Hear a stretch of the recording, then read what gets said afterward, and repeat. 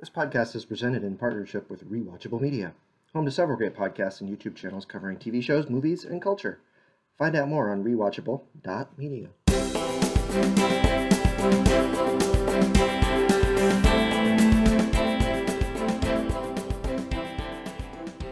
So I don't have any EPL or soccer updates for today. Well, I have an important baseball update. What's the important baseball update? The Red Sox have lost to the last place team, the Orioles. Same team that got swept by in the beginning of the year. Mm-hmm. And then proceeded to do really well and be in first place for a long time. And then proceeded to not do well. And now they're probably getting kicked out of the playoffs. But hey, they'll probably make space for the team with the longest, I think maybe the longest playoff drought, the Mariners. Mm-hmm. 20 years. One of them. Yeah, one of them. There's a lot. Yeah. Mariners haven't been in the playoffs for 20 years. Mm-hmm. That's a different kind of record. I'm not talking about winning the World Series. I mean, in the playoffs. But just like this is not an EPL or a soccer podcast, this is not a baseball podcast. Shockingly not. No. This is an MCU podcast. So we're just going to get right into it. So we have our, this episode is brought to you by all the things. I think there's a little recording at the beginning. Rewatchable.media. Go to rewatchable.media. Check it out. Crash the site. I think it's fixed now. I hope it's fixed. I don't know. Yeah. I'm sure it is. It doesn't matter. You can fix it. Oh, it's still broken. You can see everything you need to see. Our podcast is on there. There's a couple other podcasts on there. Yeah. It's a Rewatchable Pods. Look them up. Follow everybody that's on there. It's a fun group. There's lots of good podcasts. That's an appearance by Mike's dog, Millie. Yeah, she's whining. She doesn't want to be here. I don't know why not. Oh, sometimes I sound like a cat. Sometimes it does sound like a cat. So Millie is going to be part of this podcast, and we're just going to have to live with it. So MCU news and notes. I'm surprised. Yeah, there is news. There was like nothing earlier this week. We're recording this on a Friday. I think this broke yesterday. But Scarlett Johansson has settled her lawsuit with the MCU and Disney and Marvel Studios. Yeah. She had sued them for basically because they released the movie Black Widow only or because they released it over Disney Plus in addition to in theaters. Her contract basically said she was going to get a cut of the profits from the box office. So that box office was very low. She was, I think, probably and rightfully so, kind of irritated by that. Yeah, and there was part of the contract that said in the event of something like a digital release, there should be a renegotiation. That never happened. Now, I think importantly, some people are saying like, well, no, this didn't really happen. Even if you verbally say that, that counts. That counts. Like if you handshake agreed, it turns out those are real. Especially when you have good lawyers. Like you might be able to push over a regular employee like you or me, say like, oh, that wasn't an agreement. You can't push over someone with millions of dollars and millions of dollars of lawyers. So it's been reported by Nina Metz that she made $40 million in the transaction, which sounds about right. It's a good haul. Yeah. Well, if you look at the deals that say like Robert Downey Jr. had towards the end of the MCU, he was basically not taking upfront salary. He was just getting a cut of the box office.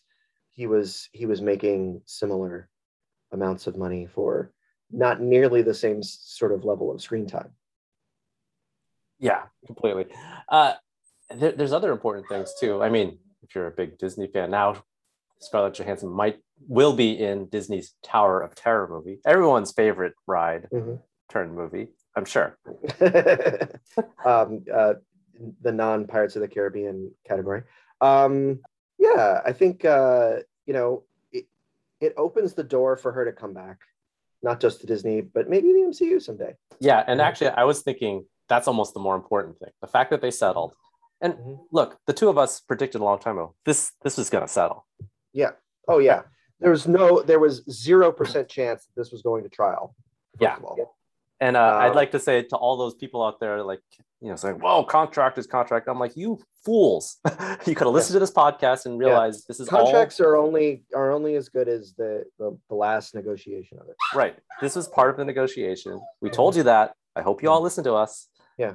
And if contracts were contracts, Ben Simmons would be in camp. Kyrie Irving would be, vaccinated. There's lots of things that were contracts. Yeah. This is what you get by listening to two old guys who've seen a lot of stuff happen in the press. Exactly. It was so obvious. But anyway, so the movie we are counting down, I think we're like in the top 13 of our movies now. So this one that we're getting to is Ant-Man and the Wasp. So we'll just get right into it. So I think when we think about this movie and then maybe the next one, maybe they should have been flip-flopped. But I don't know. This is a good movie. Yeah, the next one upcoming is a good movie too. I really enjoyed this one on this rewatch. I think it's because it's maybe the first time that I've rewatched it since the pandemic, and it's got some huge dad energy in this movie as well. So there's lots of stuff to like about it. So we're going to get right into it. So we begin with the story. Hank Pym. Everybody knows all the characters because we did Ant-Man a few weeks ago. Hank Pym is telling Hope about her mom, Janet. Janet was lost. She was the original Wasp. She also wore a suit, got small, did hero stuff.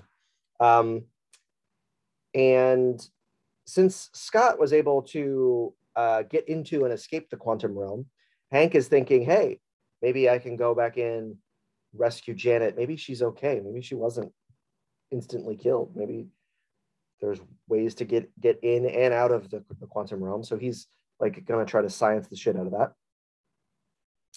And this is the first time you see Janet's face. Like you saw her in the suit in the first Ant-Man movie, but now we actually have a casting for Janet.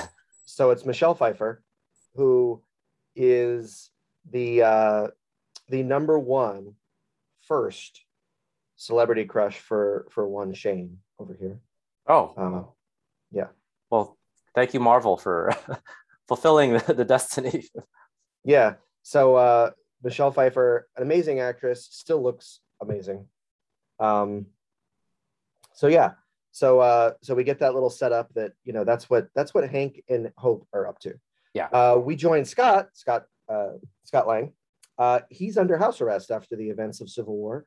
We will get to Captain America Civil War, much later in our rankings. But basically, he was on the side that got arrested at the end. I guess they lost. Yeah, they sort of lost. I mean, they won. They won the hearts of people, but they lost the legal battles. So he's under house arrest. He's got this fancy FBI ankle bracelet.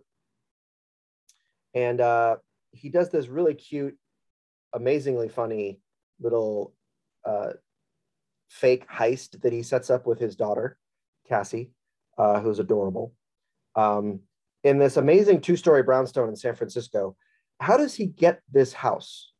Okay, that house is worth about $5 million. Almost any time that this movie would have happened, like whether it's now, definitely now, even when this was filmed, even if this takes place earlier, because the time frames that skip around a bit. Yeah, that's an expensive place. Also, it's a very expensive place. That heist, that cardboard heist. Whew, that's a setup. Yeah, yes, it is. It is a setup. But yeah, so it's a pretty good house for an ex-con and a guy with a security job. Generally, security is not that high end of a job, and they don't typically let you have the money that you burgle. Right? The government, like if you steal a bunch of money, you don't get to use that money, even if the government doesn't recover it. And if the government looks at it and is like, hey, there's this huge house that you just bought, I wonder where that came from. That's where you get like money laundering sort of stuff. And people start wondering, I was like, okay, how did he find this house? It's at least a 2-story brownstone in San Francisco. My only thought is that we don't actually see how his other ex-con friends that have their business together are living. And now it's a small business. There's only the 4 of them. Right. So they don't have the overhead Mhm. other businesses. So yes, you typically don't get paid a lot as an employee, but in this Sure. case, they are owners of a business. So Sure, they but might, we do learn later that they are in some financial difficulty from a right business now, maybe standpoint. they're in financial difficulty because they pay themselves such high salaries. Maybe that's what it is. And let's face it, nobody in the Bay Area is buying houses like with a mortgage, right? Right. You're just paying, you're just cashing out your stock in Google or Apple or whatever, tech company that you're working with, and you get like 1.5 million, and you're just paying cash for stuff. Yeah. So ex-con, clearly they Yeah. he liquidated the cash right away, and that's why they're in financial trouble. Okay. So anyway, so his ankle busts through a fence, which that's not how fences work, but anyway.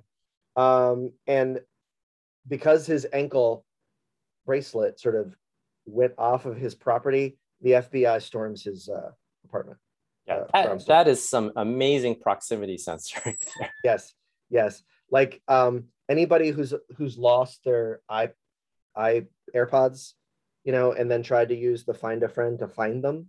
It's like if you're within 50 feet of it, it'll just look like a single dot right where you're at. There's no way to like locate it any closer. So this is really good technology right here that the FBI's got. But we do get our first Jimmy Woo sighting. Woo! Yeah, Jimmy Woo. Randall Park is Jimmy Woo. Super funny. He's super awkward. Yeah. Really funny actor. He's a really funny comedian too. His chemistry with Paul Rudd throughout this film is terrific. I think that cardboard setup heist is amazing. Yeah, that's great dad energy there. Yeah, it's better than anything I've ever done as a dad. Yeah, and he even has Luis playing the role of the giant ant, like a cardboard yes. puppet ant. Like that's pretty great. Mm-hmm. So once the FBI people kind of clear out, Scott's clearly lonely, right? He does all this sort of like all of this alone stuff where he's sort of bettering himself, like he's learning to play the drums. He's learned up close magic, which is something that's kind of a recurring joke in this thing. This thing and in WandaVision. Yeah. That happened in WandaVision, because by the time WandaVision comes around, Jimmy Woo has the up close magic down. Yeah. So going a little bit backwards, isn't this movie now even better having watched WandaVision? Yes. Any of the movies that have kind of links to WandaVision, they're better. They're better because of it. So he falls asleep and he has this dream. It's kind of a weird dream. It's like a flashback to a young girl playing hide and seek with Janet Van Dyne, the aforementioned Michelle Pfeiffer.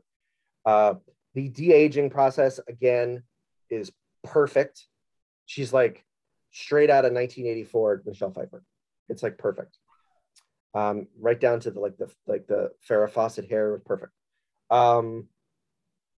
He calls Hank. Somehow he's got a number for Hank. And leaves him a message and tells him about the dream. And then shortly thereafter, something knocks him out. Something tiny. Yeah. So so just this de-aging, what they did with Hank in the first movie, what they did with Michelle Pfeiffer here, what they did with Robert Downey Jr. in Civil War.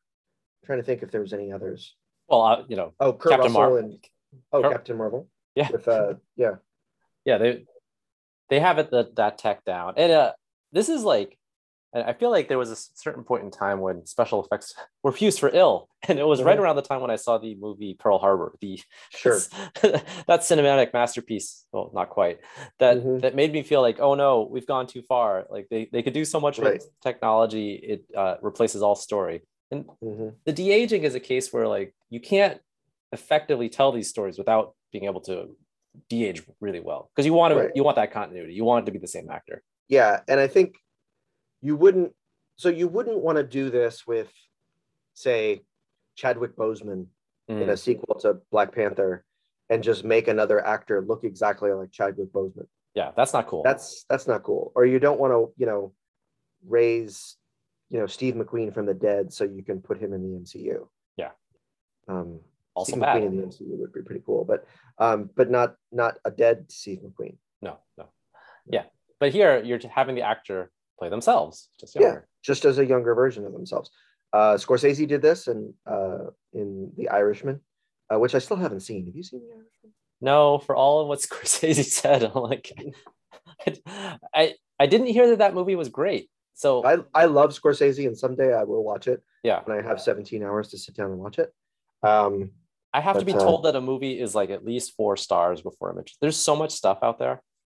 There is so much stuff out there, and at some point we need to talk about Ted Lasso. But so yeah, so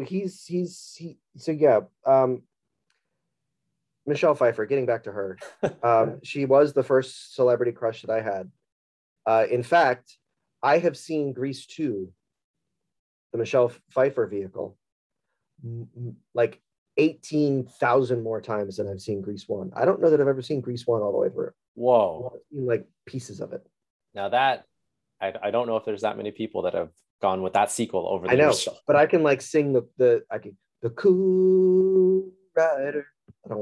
I don't know a single song from Grease 2 versus Grease 1, where I think I know all of them. Yeah. No, there's some good songs. I think it's Maxwell Caulfield or Max something like that is the lead. He plays it. So in Grease 2, instead of cars, there's motorcycles. Okay. Adrian Zmed is in it. All right. I don't even remember Adrian Zmed. I think Adrian Zmed, he was also in TJ Hooker. He was the other guy.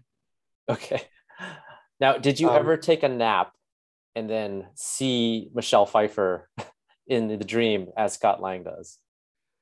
Probably. Okay. But I don't think she was playing hide and seek with a whoa. Okay. Heyo. Yeah, but anyway, Travolta can go to hell. Give me Grease 2. So Scott wakes up. Remember Scott? In a van with Hope driving. Hope, Van Dyne. The van is tiny. That's a good gag. Yeah. That's a really good gag. So it's like it can go big and small, big and small. He's in his like just bathrobe. Really, it's really good pandemic energy, particularly the early days of the pandemic when no one could leave their house. So you just stay in your bathrobe or PJs all day long. Yeah. Don't even shower. It's really, yeah. Turns out she takes him to Hank's lab where they have been creating this tunnel to the quantum realm. It's Scott's dream lined up exactly with their first attempt at opening the tunnel.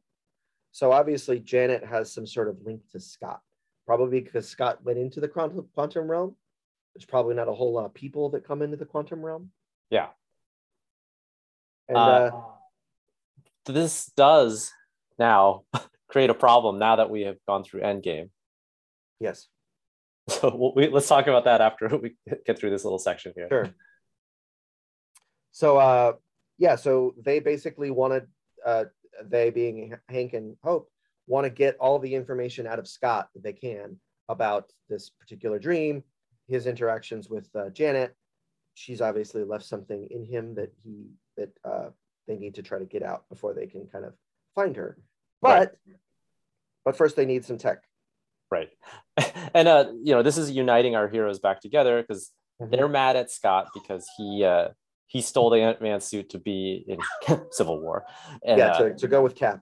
Right. And that's what makes them wanted by the FBI. Right. So they're fugitives. Scott is not technically a fugitive.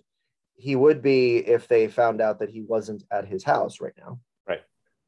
But there's an ant with an ankle bracelet running around doing all the Scott things, which is also funny. Which is really funny, yeah. We have to talk a little bit about the vehicles going big and small is a super awesome new addition to this movie that we didn't get in the first one. Yeah. That's a really fun sort of both as just a gag as well as like once they start using it for action scenes is really cool. Yeah. And so this is one where like the science fiction in the first movie was kind of well established. And in this one, they definitely break the rules a bit, but I think all for good reasons. Like, even when the cars are small, they still travel at the same speed as a big car. That's right. For no reason, but they just do. They just do because reasons. Maybe you just have to hit the gas higher. Yeah, but it's cool. It just works. Yeah. Like it's a more fun action sequence, and you're really digging that. So here's my thing about Endgame: if you get quantum entangled, I would never do that. I expect you too much. If you get quantum entangled by being one of the few people into the quantum realm, So a whole bunch of people go to the quantum realm in Endgame. Are they now all quantum entangled? Yeah, I don't know. That's a good question because they go small for a minute, but then I think it's because they use that particular machine that Stark builds. Right. That sort of, you go small and then you get big and you're in a different time. Oh, and then here's the other argument. You're just using the quantum energy to sort of pass you through time. Yeah. The other, I guess Scott doesn't get quantum entangled with Hank at the end of this movie. So because Hank is now, he's predicting he's going to go into the quantum realm. Now, Scott never intended to go to the quantum realm, neither did Janet. So maybe those suits were not quantum realm proof. Right. That's the explanation. That's the fake science. It's the fake science, but this movie doesn't need any of the fake science because it's just like quantum. Yeah. Let's go on. Let's go. There's stuff to do. This whole movie has that energy. Because this next scene is crazy. Yes. So they realize Hope and Hank are like, oh, but we need this one piece of technology. So they know a guy named Sonny Birch, who's like they even describe him as just like a dealer in tech. Yeah, played by the great character actor Walter Goggins. Yes, Goggins. He's been in like 7,000 movies, and you've never known him as Walter Goggins. Yeah, but if you think really hard, just Walter Goggins, that's kind of what he looks like. You'll know him from the TV show Community, where he plays Mr. Stone in the the lie detector episode. Yeah, if any of the people that operate rewatchable media and all that stuff, I still haven't watched Community. Janet. So Hope tries to. I wrote this wrong. Hope tries to pay him for this tech. Sonny is like, no. You don't want this tech. I want your lab. I have somebody that's willing to pay $1 billion. $1 billion. The Dr. Evil Pinky. But she won't sell. So she comes back pissed, but she's in this suit now. So it's like the Ant-Man suit, so she can get small, but it has wings and weapons. Way better. It's way better. It's way better suit. This is an awesome scene. So she's the Wasp now. She kicks some serious ass, and she beats the crap out of Sonny and his goons. There's some really cool salt shakers exploding into huge sizes. There's she's running along knives. Yeah. The score is really cool during these action sequences too. The Ant-Man scores, the people that they have to do the Ant-Man scores are just great. I think with this scene, this is kind of what they were trying to sell with the prequels. And let me explain why. We know that Hope's a better fighter than Scott. Like Hope's the one who has to train him to fight. Like she's been the one that's supposed to have been the small warrior this whole time. Right. And now we finally get to see it. Yes. So she gets this piece of tech. She is just walking out of this restaurant where they're at, and she's confronted by this other person in a mask. New character. This person can kind of phase. It's unclear what these powers are, but they can sort of phase, go out of existence, come back into existence. It's very weird. And they're scared by it. So Scott suits up in an experimental Ant-Man suit, and he helps her fight. They're able to get this piece of tech, but this ghost character really kicks their ass and then steals the lab from Hank. Yeah. Who's, in a van in the hallway or in the alleyway outside. At this point, this movie should really, once we sort of do the totality of it, it's the Wasp and the Ant-Man, right? Yeah. Yeah. Oh, totally. She's awesome. Mm-hmm.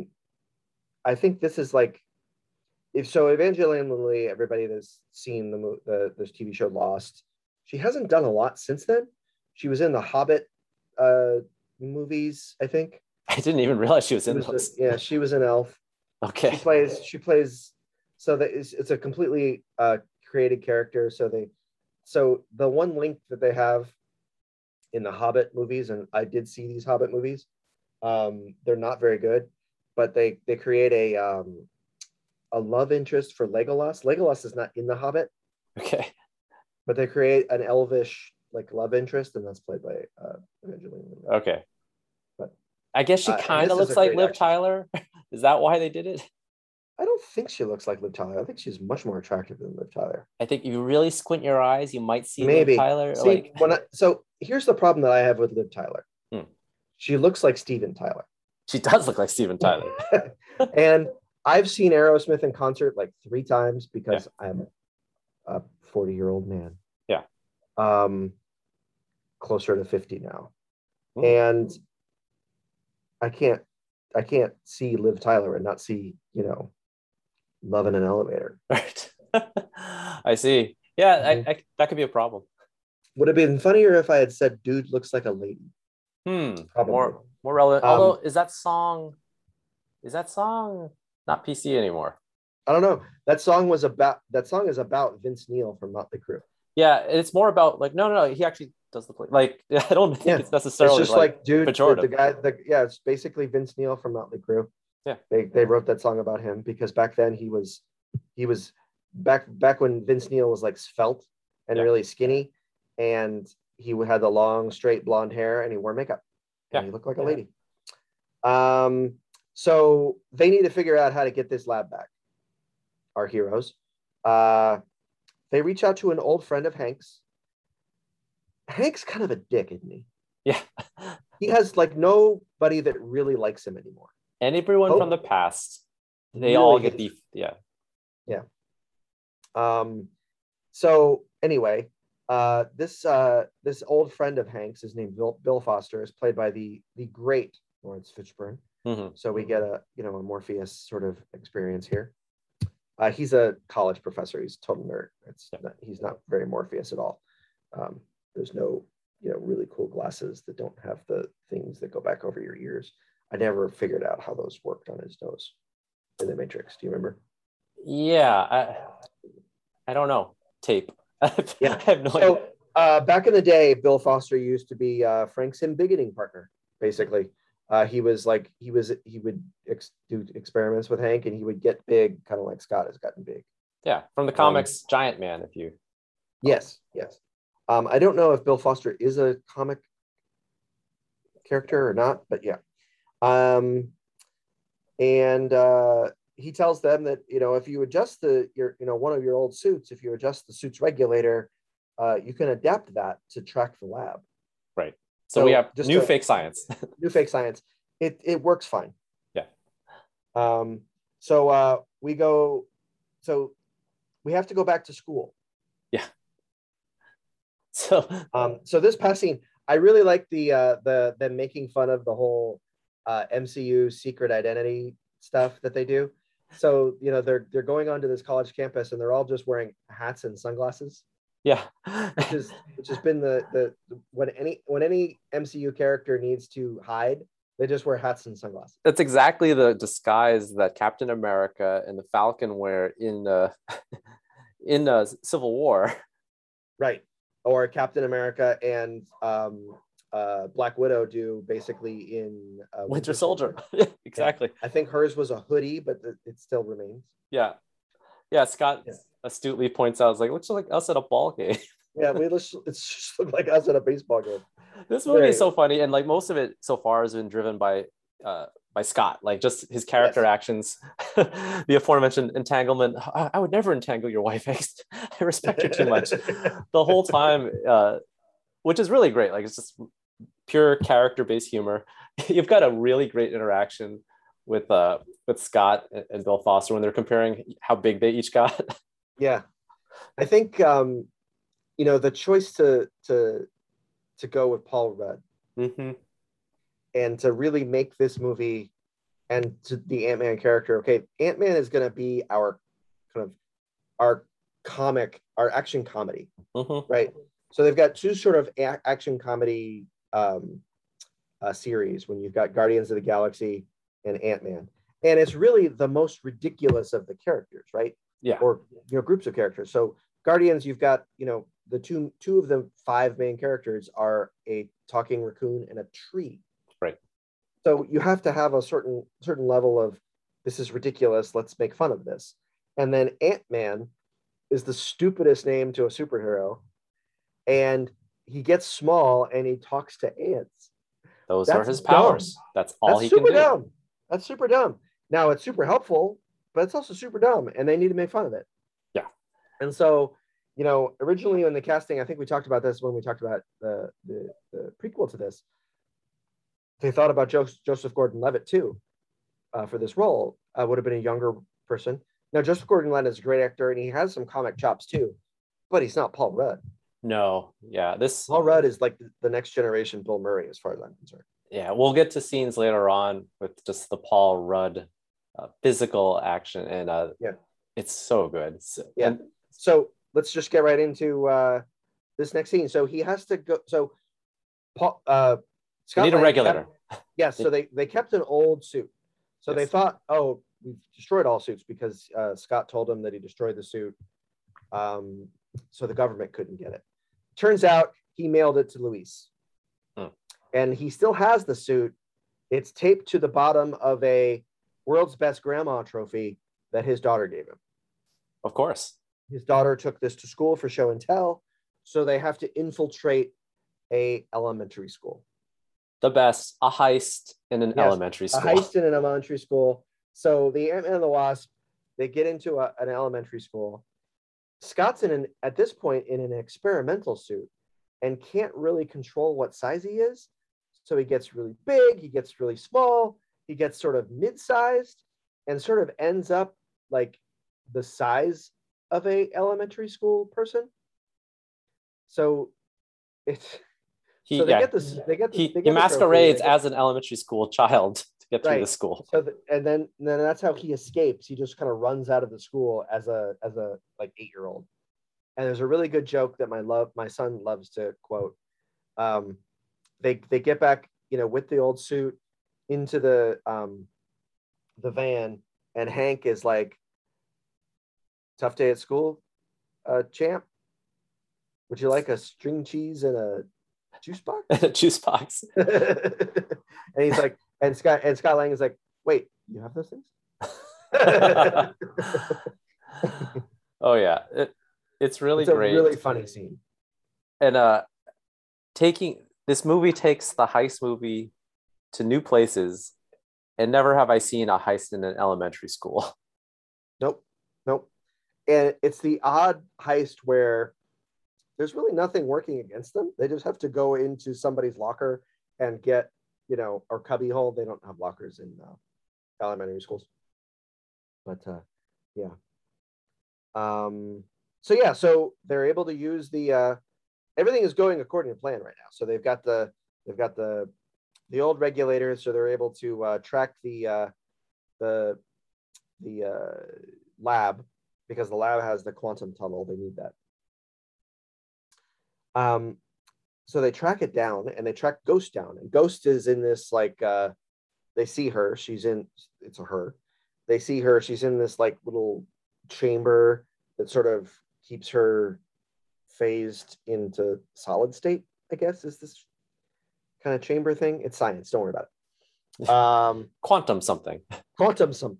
And instead of stealing it and leaving, which would have been great, they're knocked out by her. Now sometimes and it works for plots, sometimes you can just be punched right in the face and just be knocked out cold. And that happens with all 3 characters. Now, if you ever get knocked out cold, aren't you like brain damaged for a really long time? Concussions are serious things, guys. If you have a concussion, if you get knocked out for any like more than like 10 seconds, see your doctor. That is our public service announcement for this episode of Dad Pods. Yeah, hopefully Ant-Man, the Wasp, and the old Ant-Man all go see a doctor after this this little adventure. So they're all tied up. Turns out Bill Foster has been working with Ghost. She's the daughter of another former colleague of Hank's that had this industrial quantum accident where the father was killed, and the accident sort of gave her these powers. They're very painful powers. She wants to be cured. She has spent most of her life working for S.H.I.E.L.D. as like an assassin. They're able to escape, using ants, Of course. because of course, but big ants, not just the little tiny ones. The big ants. They open like an Altoids pack, and like these huge ants pop out, and yeah, it's this is a great silly movie. You just have to watch these scenes. I can't do them justice. But our heroes are able to escape with the lab, and for some reason they go to the Muir Woods. That's a good place to hide out. Sure. Creates our tie between Return of the Jedi and Ant-Man and the Wasp. Right. Everybody should know that the Muir Woods is where much of the Return of the Jedi, the moon of the planet Endor is where that took place. Good call of calling it the moon and not calling it Endor. I know. Yeah. And now I think there is like a Disney Plus show that's going to be called Endor. But not. So I don't know if that was Endor? referring to the moon or if that's referring to just Endor. And that, if it is Endor, it's something different now. Oh boy. So we're not going to see Ewoks. Maybe we'll see bigger Ewoks. Big walks. Yeah. I love the joke of an emergency call that's while they're being tied up, Scott's phone rings and it's like, 911. Anybody who's ever been a dad has gotten these calls somewhere. I got one just the other day. So mine was, so we have this deal with my son that he's only allowed to play Minecraft 1 hour a day. Otherwise, he will just do it all the time. And we made a further deal that during the week when he's got like these sports that we take him to, this is a long story, I'm sorry about this, guys, but when he goes to these little when he does sports in the afternoon, he has swimming twice a week.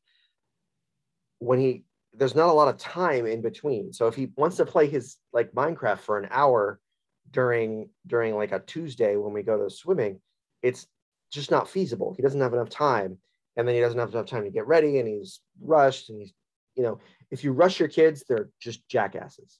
Okay. Anybody, don't rush your kids. Yeah.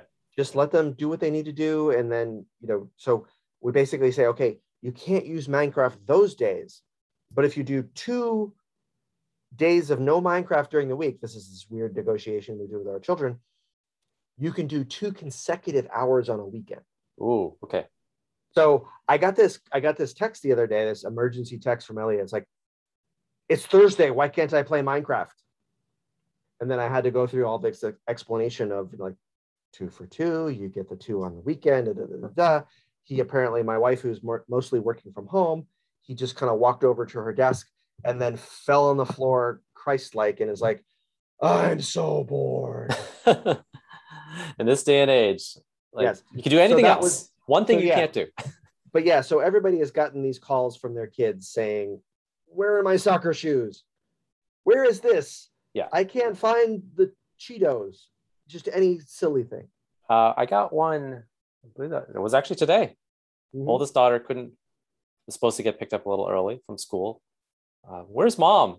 And then I was like, well, I know she's there. And then 10 seconds later, oh, there she is. So I had gotten a phone call all in a panic. And I was like, I know she left because I had to go pick up the other one. And that was the total time that she spent looking before calling me. Yeah.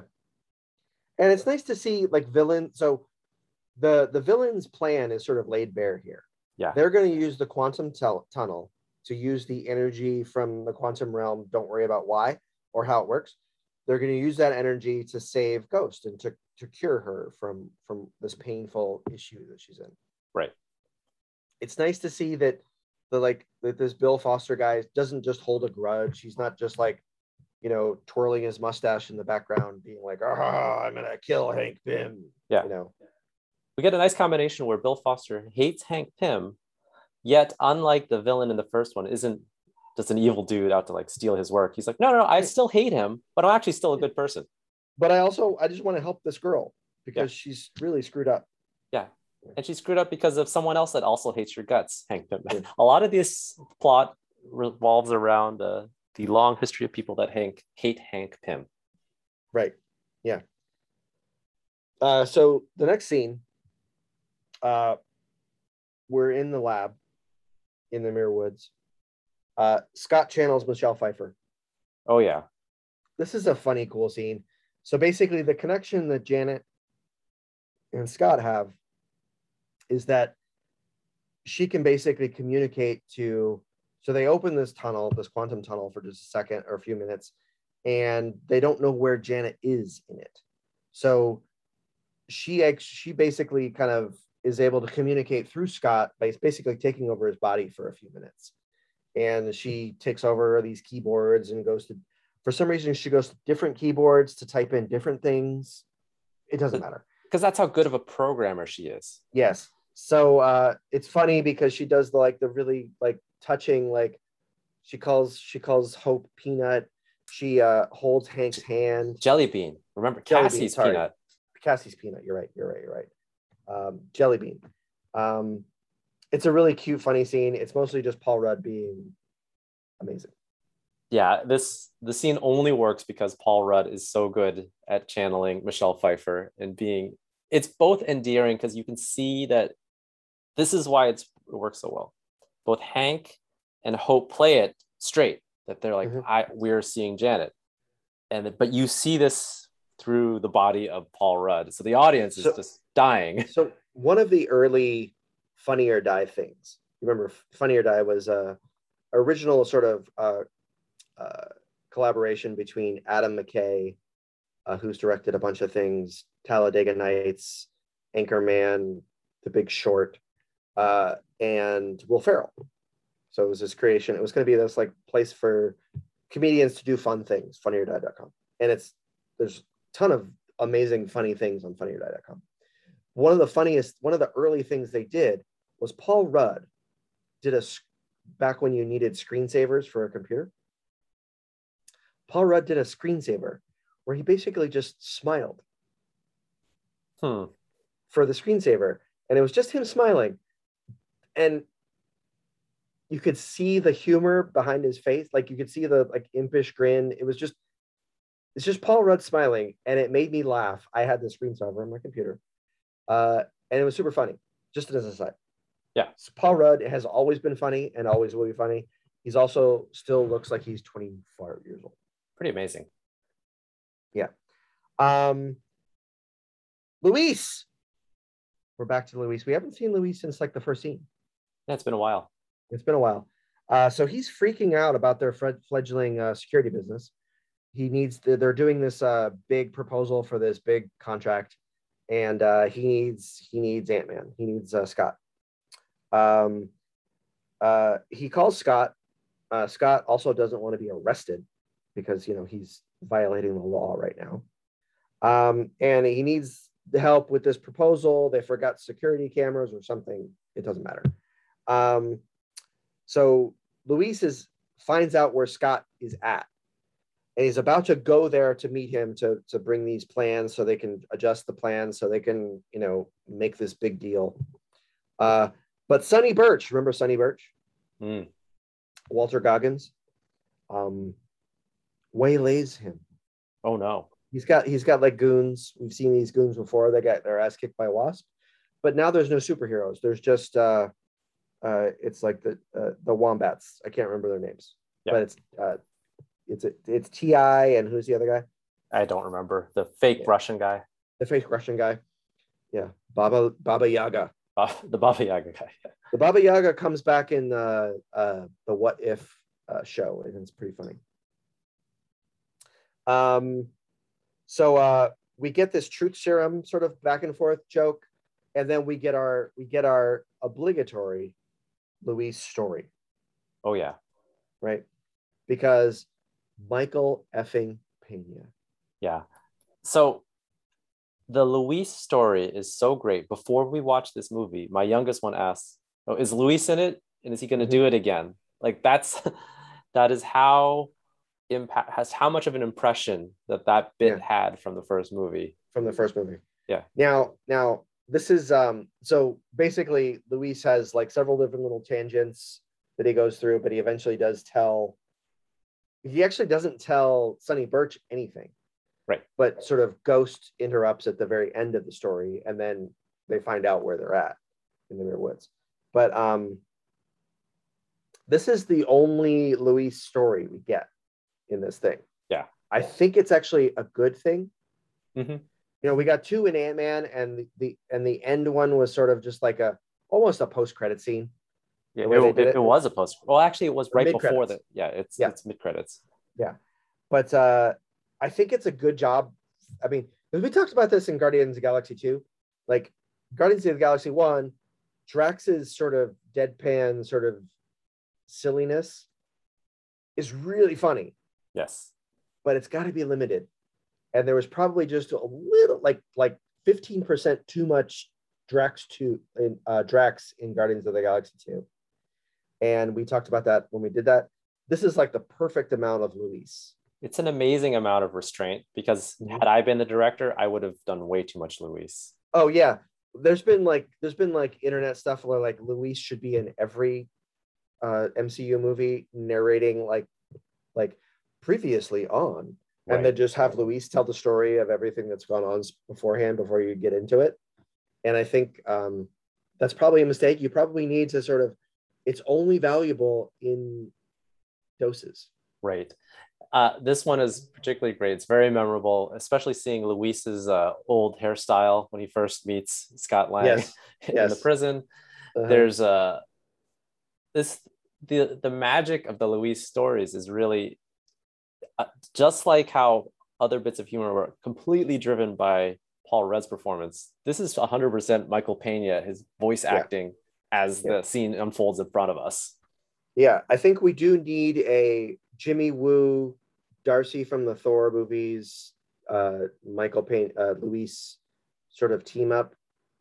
You know, you could probably find another couple of characters, maybe Happy from Iron Man, maybe Ned from Spider-Man. Sure. Just have all those characters sort of team up, and none of them have powers. None of them do anything like. Just they're all funny. They're all like the comic relief for all the MCU. It's really great. Mm-hmm. So Scott leaves the lab. He's got to get back to his house to fool Jimmy Woo because Walter Goggins found out where they're at too at this sort of same time. He doesn't run off to to get them the way that Ghost does, but he's like, you know what? I can just get somebody else to do this. So he calls the FBI. He's got somebody that he's paying, or a dirty cop. So the dirty cop goes to the Muir Woods, and Jimmy Woo goes to Scott's house because Scott's violating his whatever. So Scott has to flee back to his house. Ghost and the cops chase after Hope and Hank in the lab.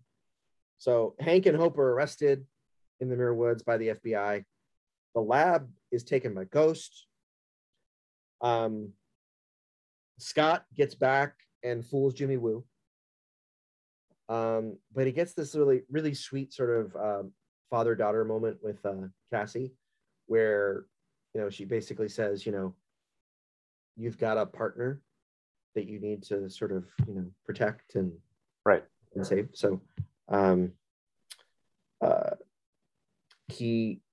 Scott goes back and saves Hope and Hank from incarceration, using ants and a suit and some glasses and a hat.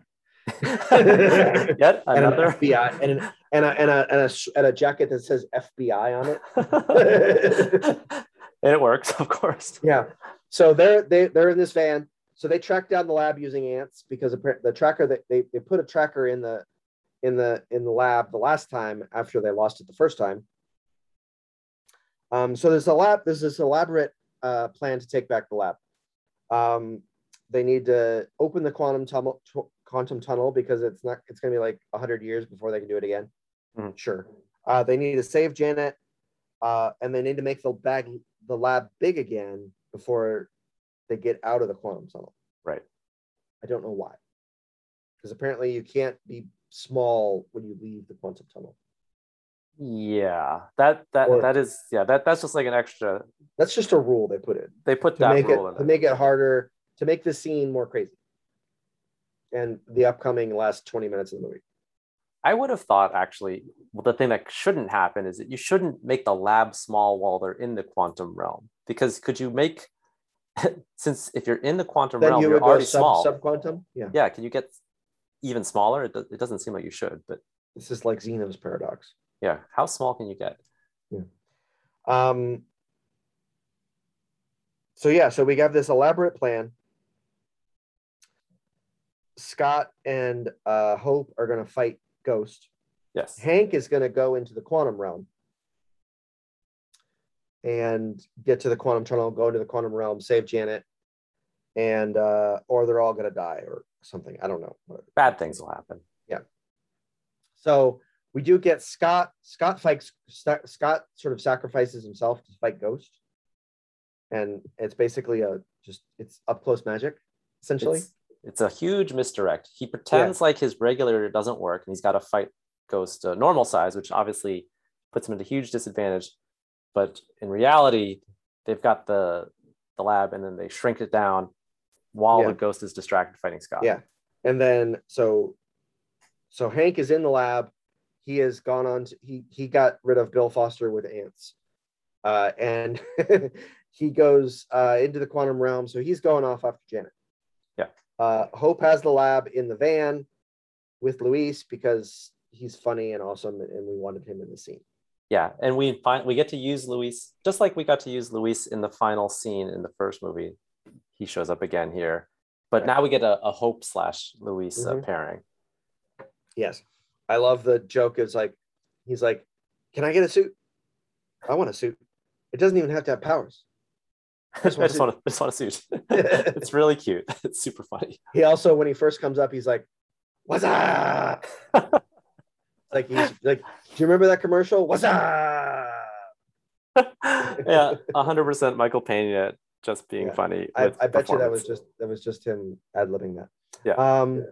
So we get this three-way car chase scene. We've got Ghost, who's like jumping into different cars and doing all kinds of crazy stuff. Mm-hmm. We've got Sonny Burch and his goons who catch up to them for reasons. Again, where's the government? They missed out on this one. They missed it on this particular scene. Yeah. And Wasp and Luis are in a car. Ant-Man fights Ghost. She sort of wins, but they give him enough time so that Wasp can get away. So they're racing through the street in downtown San Francisco. This scene. This is a great scene. Wonderful scene. This is one of the best chase scenes in a movie. Almost all the great car chase scenes happen in cities where you can't really have car chase scenes in reality. The traffic would have been really unreal. Bad. Yeah. So, but this is in the top 5 of San Francisco car chase scenes. Mm-hmm. We've got The Rock, obviously. Yep. That Hummer and Lamborghini scene. We have Bullet going back to Steve McQueen with the Mustang. We've got the Deadpool, which is the sequel to I can't remember the one, but it's the Dirty Harry movies. Oh, right. And then Shang-Chi just came out this summer, which you still haven't seen. I haven't seen it. It has a San Francisco chase scene, huh? It has a San Francisco chase scene on a bus, on a Samtrans bus. Nice. Yeah. So normally I would say that escalating mayhem is a lazy way that a lot of these Marvel movies end. And probably the worst example might be Age of Ultron. I mean, kids might like, oh yeah, big robot fight, cool. Just make 70 robots instead of 4. Yeah. To me, that's never been that appealing. This, however, is an action scene where everything's culminated with multiple threads, and it's a lot of fun chaos. And I think the reason this one works for me, it's a comedy action scene. Yeah. So so there's several different little cars that get big and small, big and small, big and small. We do get Scott unable to control his size. He gets really big. He uses a flatbed truck as a skateboard. Yeah, because he can't get back to size and get back to a small size. The lab goes through everybody's hands. Yep. It's the ultimate MacGuffin. Except it's a MacGuffin that kind of like just get it back. Right. Kind of like a volleyball. And long story short, our heroes win. Yeah. Right. So they get the lab back. They get it big. Janet and Hank come back out. Janet is okay. ish. We don't know. She's fine. Yeah. She is able to actually heal, quote unquote, heal Ghost sort of a little bit at the end. Not her morality, but she can heal the physical parts. Right. Because Ghost still committed a lot of murders while she was working for S.H.I.E.L.D. Yeah, she did. I wonder if we'll see her anymore. And then we get, and they're still able to sort of fool Jimmy Woo and the FBI, despite the fact that, Giant Man was all over the news and everything. And they're like, oh, we've got Scott for sure this time. But Scott's at home. Yep. They fool him. And so the security kit team is able to win this big contract. And Scott is officially released from custody. Yep. It's a hugely funny, awkward scene between he and Jimmy Woo, where, like, I'm not sure, did they make a date? It sure sounded like it. Yeah. We come to our post-credit scene. So in this post-credit scene, or I guess mid-credit scene, Janet and Hank are operating this machine, and Scott is going into the quantum realm, ostensibly to collect some quantum energy so they can help Ghost. Right. That's what the story is.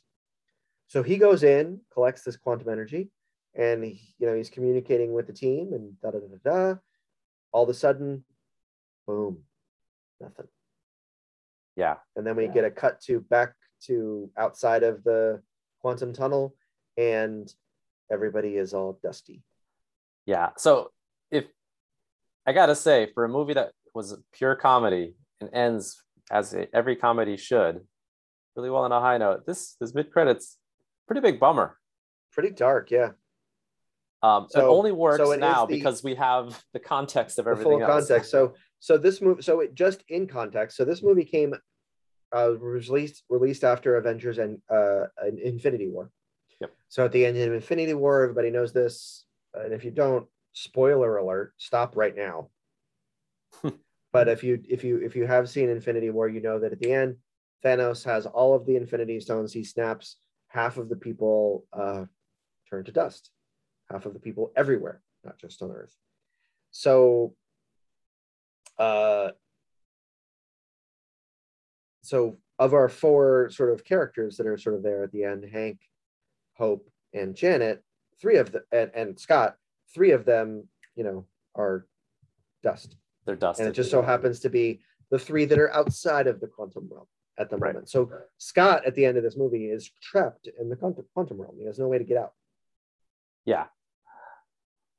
So I do think now, if you're screening this movie for someone who hasn't seen anything else, this movie actually could be a reasonable entry, other than the fact that you need to have seen the first Ant-Man, but entry into the MCU. You don't necessarily have to, you just get told like, oh yeah, he went to Germany, took the suit, blah, blah, blah. Yeah. It's most of the humor is self-contained. If you'd watched the first movie, you really enjoy this movie. I would skip this scene. I would actually skip it. Despite the fact that, a big part of the like plot is that, he's arrested. He's under house arrest. But you can explain it. You could sort of explain it. You don't even need to have the think about Civil War. You could just like, he did a whole boatload of illegal things in Ant-Man 1. That's true. Yeah. But yeah, it's despite the fact that end credit scene, it's kind of a standalone film. Yeah, and I think it works really well in that regard. And it could be an interesting entry to the MCU where you just tell someone, hey, I know you really like comedies. Why don't we watch Ant-Man 1 and then watch Ant-Man and the Wasp? If you really like those, and you can see the movies connected to them. Yeah. Yeah, but that's Ant-Man and the Wasp. Let's get it right into our final thoughts. So this whole movie is very much the sci-fi, the meme of the guy with the guy that's selling you the tape, and it's like sci-fi movies, stuff you can't explain, just say quantum. Yeah, quantum everything. Quantum entanglement, quantum realm, quantum. Yeah. I think in the comics, this is referred to as the microverse in the original thing, and for some reason they couldn't use that. I wonder if somebody else has copyrighted it or something. Possibly. I used to read, there was a comic line that was the Micronauts, which I think is connected to the whole microverse. And there's a whole, so they have all these adventures in the microverse, Hmm. where it doesn't seem to matter that they're tiny. It's Yeah, basically another universe in yeah. the comics. Hmm. Like So, they and use this is none of not to be the no, this embiggening is not shrinking to be stuff. confused with the negative zone, right? That's the Right, negative zone is I think is something that Reed Richards creates in the or finds. You don't create something like this; you right. just find it. Anyhow, Um, quantum everything. Quantum everything. It's a good. It's actually a good use of this. I tend to find it lazy sometimes, Hmm. but because they sort of created this sort of this is a comedy first and foremost, Right. and an action movie second, and then a comic book movie third. So just go have fun. Yeah, I think nowadays it's definitely a good fake sciencey way to do things. There was a point in time, for example, early Iron Man, where he used transistor technology. Ooh, it's transistors. Now, clearly, Right. this couldn't be the transistor verse because people would have been like, Yeah. "What?" Like transistor, right? What my radio runs off of that I don't use anymore. Right. Yeah. So It's the we're not science. silicon verse. Yes, the silicon verse. It's Uh, silicon entanglement. so, but we're not scientists, you and I, Yeah. but we are dads. So we do know just enough about quantum mechanics to know that using this word to explain stuff is just ridiculous. Hmm. So quantum mechanics does refer to sort of subatomic particles, Hmm. which do not necessarily behave the way like physical things happen out here. So if you think about Newton and sort of the laws of thermodynamics, um, when you actually take that down to a micro level at a subatomic level, the atoms and subatomic actually subatomic particles don't behave in the same way that say like a billiard ball would. Like if Right. you hit it with one other subatomic particle, which you wouldn't want to do because that causes like death. Um, so while there's zero evidence that subatomic particles exist in a realm separate from our own, or that time operates differently there, uh, the use is better than some like sci-fi movies and books. Yeah. Um, Yeah. I'll allow it. yeah, I think it's okay. So when we get into Endgame, Hmm. we might this. So when we do Endgame, which is going to be much later, that might be like a 3 or 4 hour pod. We might need some guests to break it up for a Yeah, week long event. yeah. So do we want to go into this theory that was coming out before Ant-Man and before Endgame came out, that because Scott was we knew that Scott was key Hmm. to Endgame and the plot of Endgame because he was like the only like one of the only non-core original Avengers that survived the snap. Right. Um, do we want to go into this internet theory about how he was going to kill Thanos? What kind of strategy was it? Well, it was certainly a backdoor strategy. Huh. This is quite a Um, rabbit hole. yeah, it brings up the rear in possible Thanos attack plans. I guess if you see a crack in the armor, you have to take a poke. Yeah, it was a massive risk involved in this attempt. I guess it would involve Ant-Man, who's a great asset for the Avengers. It's a really crappy strategy. But Thanos is not from Asgard, so it might be sound. Holy moly. It is a crazy plan.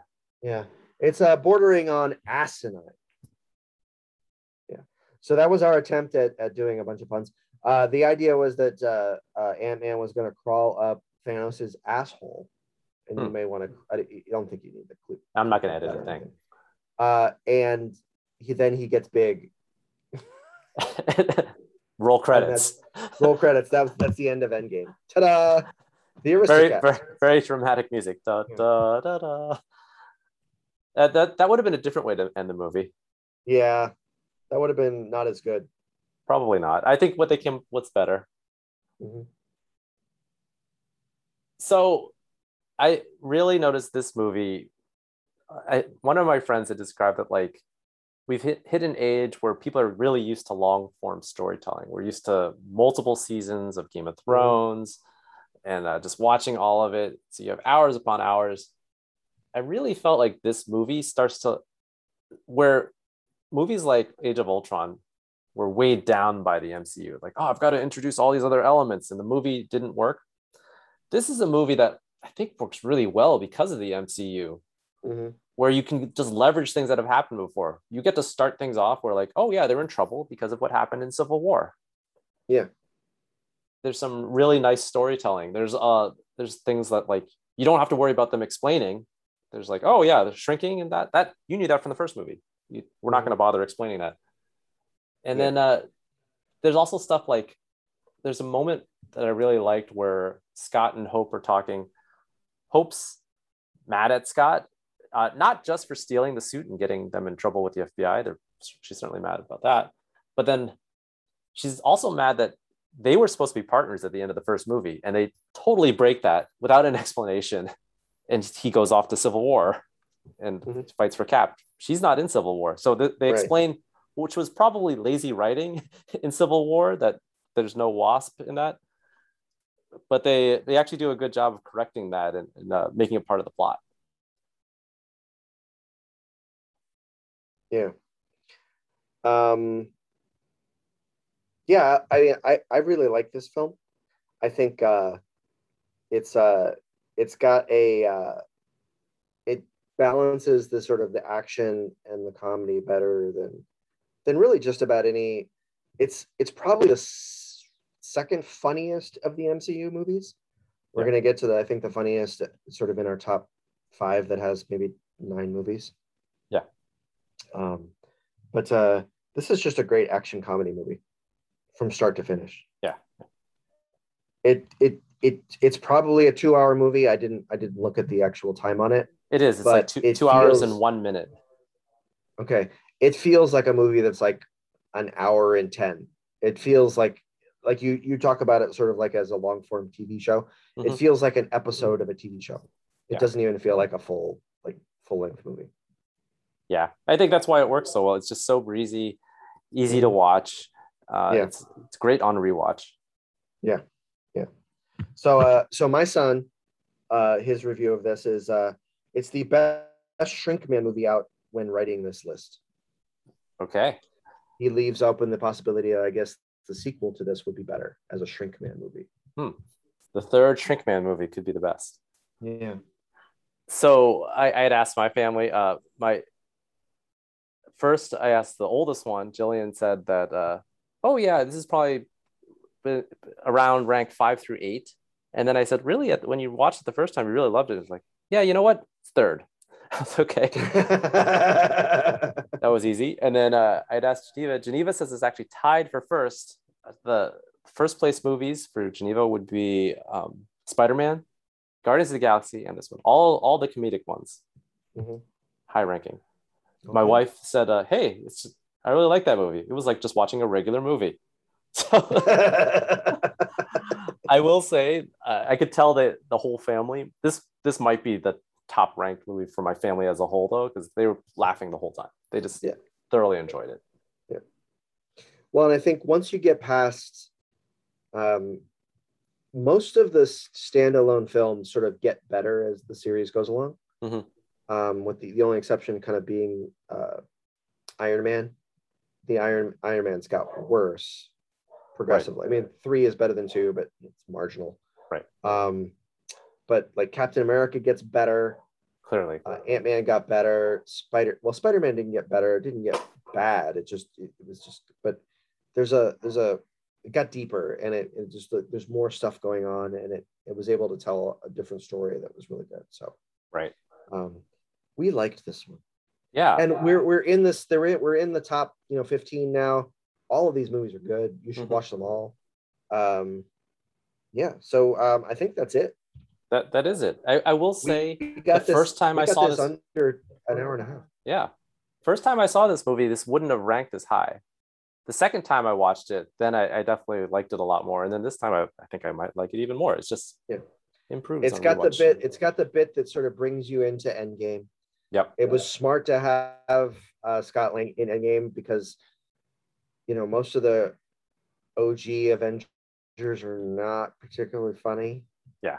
And they don't particularly even use Rocket very funny in that film either. No, they don't. He's played straight for some reason. He plays straight in that, and then Scott is it's fortunate that they kind of brought him along because he's able to be the everyman and be the comic relief through the first 3/4 of that movie, which you kind of need. You see this, like, the MCU formula, it does have some sort of, there's got to be somebody in there that's either hapless or goofy. There's only a couple of movies that are able to sort of pull off the fact that there is no sort of comic relief. Right. There's a couple that I'm thinking of that don't have it. And it's hard to do that. It's just really hard. A lot of times if you don't have it, it's gonna be kind of a meh movie. Right. This one's got it. All right. Yeah. So we're done. Well, thank you, Shane. Thank you, Michael.